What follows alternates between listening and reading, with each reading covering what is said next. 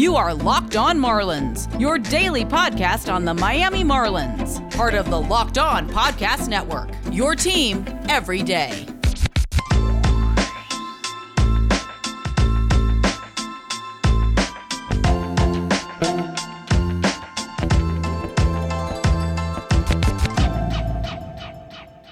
Welcome back to the Locked On Marlins podcast, your only daily podcast on all things Miami Marlins. As always, I'm your host, Aram Layton. I'm a Marlins writer as well as a minor league play-by-play broadcaster, and I am very excited about some of these non-tender options for the Marlins. Some surprising non-tenders from teams across the league. We knew that would probably be the case given the financial restrictions, and that always seems to happen anyways. There's a couple guys where you're like, why did they get non-tendered? So a couple of those guys that could be interesting options for the Marlins. However, the Marlins also stepped up big time. If you listen to the last episode, I talked about how the Marlins should absolutely tender a contract to Jesus Aguilar, but I would understand if they did not, given the just unknown and uncertainty all around the situation. I also tweeted recently how ridiculous it is that Major League Baseball expects teams to make decisions about next season. And I mean, making roster decisions right now with the non-tender deadline being yesterday, yet we don't know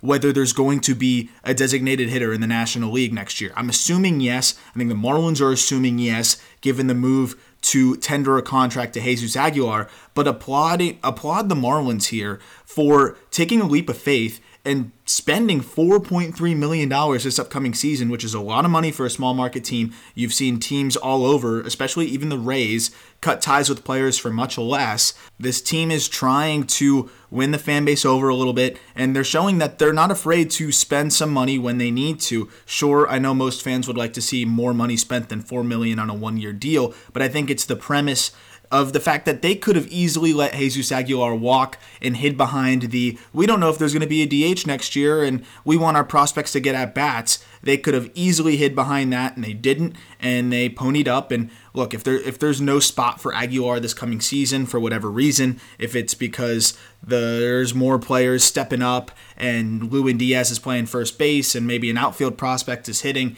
and Cooper is raking at the DH spot, then the Marlins can probably find a trade partner for Jesus Aguilar at $4 million. And also worth noting that if there is no DH, I still think the Marlins could find a trade partner for Aguilar, but we don't even know if Lewin Diaz is going to be fully ready. We don't know how those outfield prospects are going to look. Maybe Cooper's going to have to stay out there earlier in the season or going further into the season than we expected. A lot of unknowns. The Marlins have a very nice insurance policy and a very productive player there in Jesus Aguilar, who will undoubtedly offer a big power boost to this team that really needs it. He had a great bounce back year this year, and when you listen to my season recap of Jesus Aguilar I did about a month ago, maybe, I don't know, time all blends together. Maybe it was a few weeks ago, whatever it was, you can listen to the fact that I think those adjustments and those improvements are sustainable. And on a 162 game scale, even though I don't think Aguilar will be an everyday player for a full season, I think that he could definitely tap back into that 25 to 30 home run power. He gets on base. He's a tough guy to strike out. There's definitely value there, and he boosts the lineup. But speaking of boosting the lineup, there are some options that the Marlins can look at there. I would say that the bullpen market is much stronger from some of the players that were just non-tendered. I know that there are some bats that people want me to talk about. I will say that I am very against most of the bats that are on the market right now, but I will talk about them, and I'll give you my argument why. And you, of course, can disagree with me, but I will just lay it out so you can see my side of things here as to why I think the Marlins should stay put with their outfield, at least when it comes to some of these non-tender options. And I'll jump right into it. David Dahl is an option. I've seen some people tweet at me. Dahl was a guy I really liked coming up, a very highly rated prospect, routinely in the top 100s. I think he got as high as to the top 50s because he was a good athlete, was hitting the ball really well from the left side, pretty good defender, but he's just slowly regressed due to some injury issues. He just can't stay healthy, had a really bad 2020, 183, 222, 244 slash line, and yeah, the 2019 was great, but there's still a lot of swing and miss from him. He doesn't walk a lot. His speed, which was a big tool of his, has continued to regress as he's battled injury, and I just think his profile is not one that bodes well in a Marlins park. He is slowing down. Like I said, if he was that clear-cut, maybe potential leadoff hitter for the Marlins that they don't really have right now, that would be an intriguing option, but his speed is down to the 50th percentile when it comes to average sprint speed. When you look at his on-base ability, he has rarely been one to walk, and even more so, he's struggled with that this past season. The splits away from Coors were discouraging even when he was going well, so now with his struggles, you figure a Marlins park would exploit that even more, because at the end of the day, as his speed starts to diminish, he is more of a 3-hitter or 2-hitter profile. The Marlins don't really need another guy like that. I don't really see David Dahl as a fit, and I think the Marlins are better off looking at other options. I would prefer Eddie Rosario to a David Dahl, and I don't even really think Eddie Rosario is a great fit for the Marlins at this point, unless he comes at a discounted rate. But a big reason why the Twins are parting ways with him is that his value, or at least his perceived value, is rising, yet the value that teams put him at is not the same. So he wants more money. Most teams don't want to give it to him, including the Twins, and that's why as they've shopped him for the last 2 years, nobody has really been interested, or at least interested enough to take on that salary, and the Twins decided, let's start to look for a little bit less, and they were looking for modest returns from the reports that have come out from Minnesota in the more recent trade opportunities and the more recent shopping around of Eddie Rosario, and most teams were not even really willing to give up a modest return for him, and now he gets put up on waivers, and 29 teams do not claim him. I know that the projected salary was high, and that was a big part of it, but if he was valuable to the degree that I think a lot of people think he is, when you look at the power numbers that he's able to put up, then I think a team would have jumped in there and probably paid him that. This is the thing. With Rosario, he is not as productive, I think, as some may think when you look at the baseball reference statistics, because he swings at absolutely everything, and he never walks, and he's an average defender. And when you look at the production, remember, this is a guy that's a corner outfielder, and I talk about premium offensive spots. Eddie Rosario is in a premium offensive spot in the corner outfield. This was an interesting point brought up by The Athletic, and it's a really, really good argument against paying Eddie Rosario anything ridiculously above the average value of a corner outfielder. The average corner outfielder from 2018 to 2020 hit .258 with a .332 on base and a .446 slugging. That adds up to a .778 OPS. Eddie Rosario over 2018 to 2020, .278 batting average, .312 on base percentage, and a .488 slugging. That's good for an .800 OPS, so 22 points higher, which is roughly 2% higher, or roughly 3% higher than the average OPS. However, slugging percentage is not as valuable as on-base percentage. For every 1 point of slugging percentage, you get about 1.5% on-base percentage if we're looking at sheer value and how it's translated into runs. And with Rosario, he's 20 points lesser in the on-base percentage category, whereas he is a lot higher in the slugging percentage department at 42 points higher there. So he's more of a closer to 1.5 to 2% improvement over the average corner outfielder. Is that worth the cost that he may command? I don't think so. Maybe you do, and that's fine, because I understand that the Marlins definitely need guys that can just run into a baseball and hit it out of the yard, because they don't have enough guys that can hit for power in the lineup to compete with the NL East at times. That's the appeal to Rosario. And don't get me wrong, I'm not going to pout if the Marlins pick up Eddie Rosario. I'll get excited about it, and I do like the reuniting with James Rowson and what that could imply for Rosario, but my concern is this too. Rosario is a guy, like I said, that swings at everything. And you'd assume as his career progresses that he would get better at that, especially with Rowson, but he never got better with his plate discipline. He swung at 42% of pitches outside the strike zone in 2018, and then in 2019, and 2020 combined, it stayed right there at 42%. For reference, average in the major leagues for swinging out of the strike zone is 28%. So he is much higher than the average when it comes to chasing, and pitchers start to exploit that. We saw it happen with Luis Robert this year.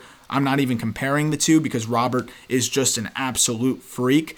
But Luis Robert was a guy that was swinging early in counts, chasing a lot, and as pitchers started to get used to that and started to see it, they started throwing more out of the zone and making him chase and making him get himself out. I think Rosario is a little bit more disciplined than Luis Robert was this rookie season, but I expect Robert to continue to improve in that regard. Rosario has not shown any indication that he's going to improve with his plate discipline, and I don't just expect that to magically change after how many years he's been in the major leagues. He would be an offensive boost, but is he worth it for what the cost may be?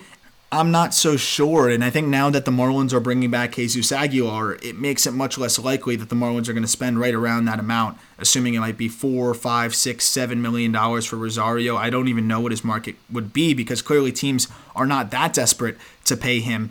I would rather see a lineup of Cooper in right field, Lewin Diaz at first, and assuming there's a DH, Jesus Aguilar in the DH spot. Then Cooper is a much more productive player than Eddie Rosario. He has been in the last couple years. If he can play a full season, we just saw with his contract that very much incentivizes him to stay healthy. He gets bonuses at every plate appearance threshold.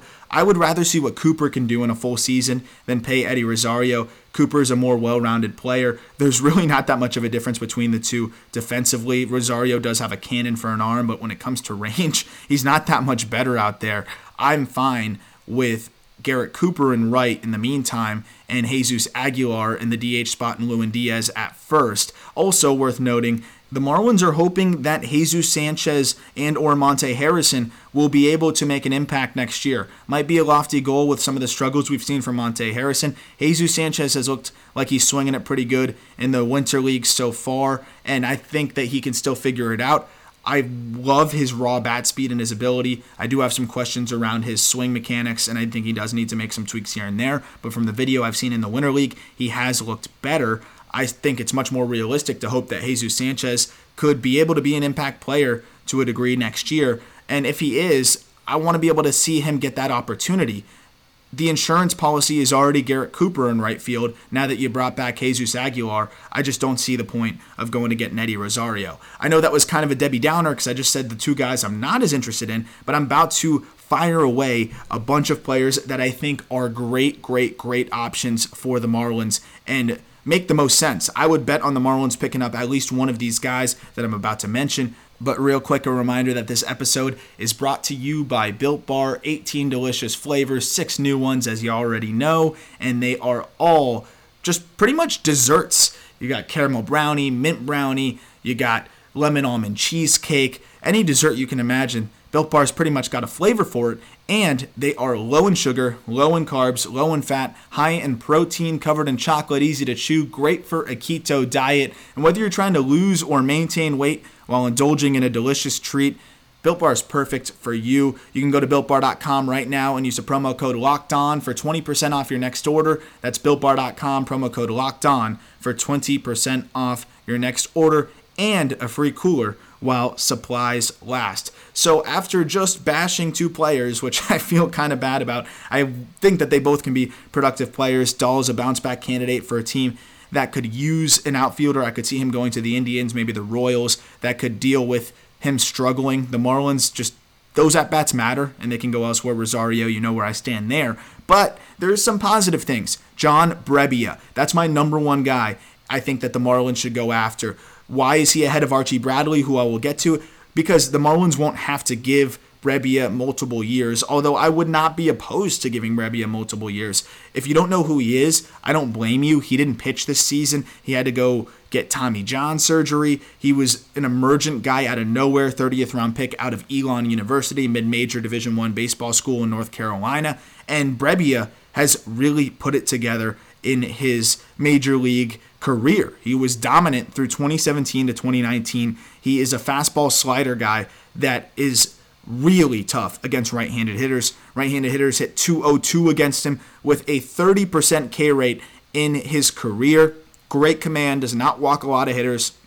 and the slider is elite. He leans on it very hard, but it is one of the better sliders you'll see out of relief pitchers. Funny enough, there's a couple guys on this list that have elite sliders, but Brebbia is right up there with anybody. A 169 opponent batting average on that slider. I think he'll come relatively cheap given the fact that the Cardinals were not willing to tender him a contract after a fantastic 2019 and after just missing this year with Tommy John. I'm not sure what his ETA is, when he'll be ready, but he was great in 2017 with a 2.44 ERA in 50 appearances. He followed that up with a 3.2 ERA in 18, and then the ERA jumped a little bit in 2019 to 3.59, but I'm not too worried about that, and I think he's going to be a very solid strikeout back-end reliever that will just carve up righties with that fastball-slider combo. There's another guy that was very surprisingly non-tendered a contract, and that was Matt Wisler. Talk about a fastball-slider combo.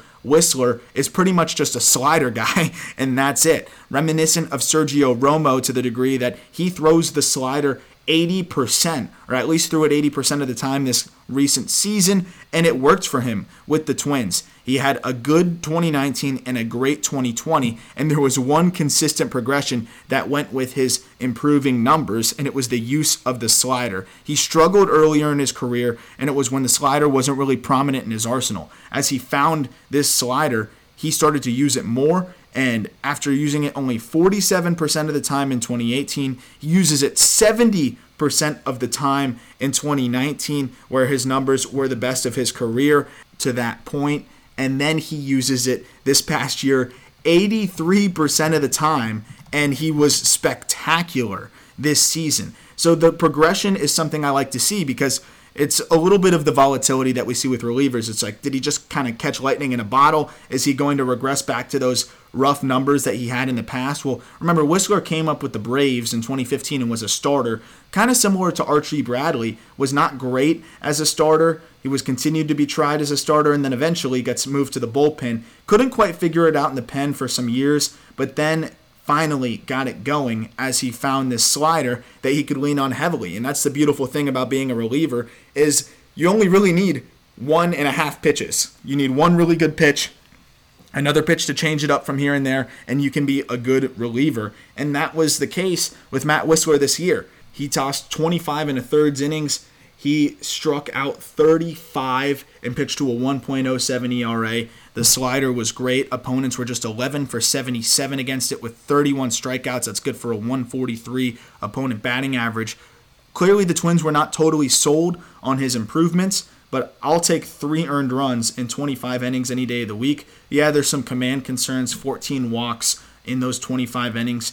Whistler is a 1-year candidate at a low salary just to see what he can do, if he can continue to build on it, because I don't think that he's going to be commanding multiple years from any teams, given that this was 25 innings of emergent success. His ERA was not great in 19, but the strikeout numbers were jumping as he started to use the slider more. So I think that this is a guy that is worth a look. I would much rather have John Brebbia, and I think that there's some other options that are better that I'm about to list out in a moment here. But if the Marlins are looking for a 1-year candidate that should almost certainly not really command more than 1 year, he's a good option. And I've mentioned I don't want the Marlins to be trading for relievers, especially after these guys that have gotten non-tendered, because there's some really good options out there. And I'll go to one more reliever before I go to my number one guy that I want the Marlins to go after outside of the relieving area, the number one bat I want the Marlins to pursue. First, Archie Bradley. Archie Bradley is somebody that I think every single Marlins fan is looking at right now as a guy that they are hoping the team will go get. I mean, he came up again as a starting pitcher, kind of similar to Whistler, except Bradley is a much more established reliever that has been good for some time now. And I'm a big fan of what Bradley has been able to do out of the bullpen. He has jumped around from a couple teams, but has continued to get better and has been very consistent. He has now settled into a closer role the last few seasons. Goes over to the Reds, was good there as well. He's dealt with pitching in hitters' parks in Arizona and then going to the Reds, and that's why he was burned a little bit by a home run to fly ball rate that was higher than average, yet his numbers were still good. His strikeout numbers are solid. He's got the poise. He's got the experience. He would slot right in to be a closer for the Marlins if they go pick him up. A contract with him is going to be probably more expensive than almost any other guy on this market, in the reliever market, if we're talking about non-tenders. But I think he's worth it. I really think he is. And this is where the Marlins might just have to give an extra year to Archie Bradley and deal with it, because I think he is as less volatile as you're going to get with relievers. I think he's proven that he's pretty consistent. He seemed to really benefit from the change of scenery from Arizona after being there for so many seasons, and that team was really struggling. He goes to Cincinnati, a team that was in a playoff race and ultimately made the playoffs, and was really good in his 6 outings, 7 2/3 innings, only allows 1 run, and helped them to that postseason appearance with a 1.17 ERA. So I think that's a guy that's really going to benefit from a new spot. He'd seem to in that short stint in Cincinnati. And if he has a clear-cut closer role with the Marlins, I think that would be something that he would settle into quite nicely, and he would be very solid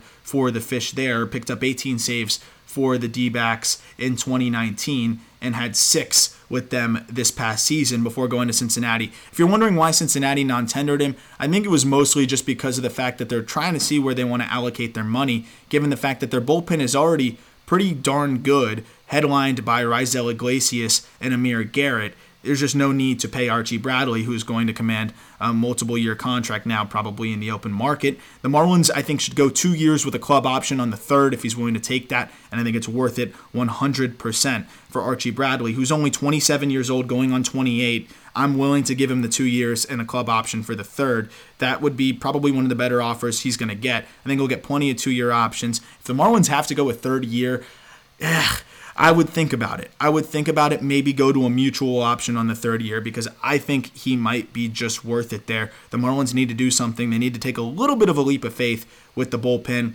and I think Bradley could be that guy for them if they don't want to spend too much, but just have to give up that extra year. My last but not least, probably the guy that I think is the best fit and makes the most sense for the Marlins, is another Cincinnati Red, a catcher in Curt Casali, a solid backup. And if the Marlins are not going to address the catching position to the degree that I think they should, which is make a splash, I understand if they're not going to make that splash.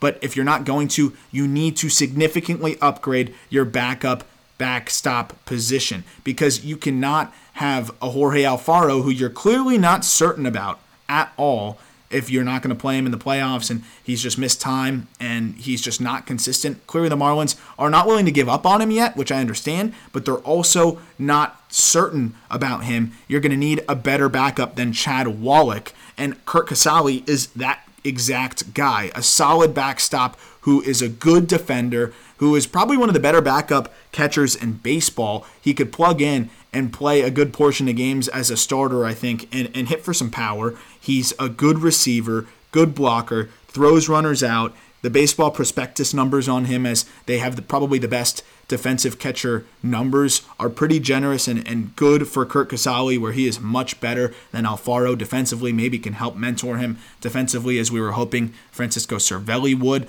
And the big thing with Casali is he absolutely demolishes left-handed pitching. So you can take Jorge Alfaro, give him the day off against Southpaws, who he's pretty much got even splits. I'd say he favors righties a little bit more, so it makes even more sense.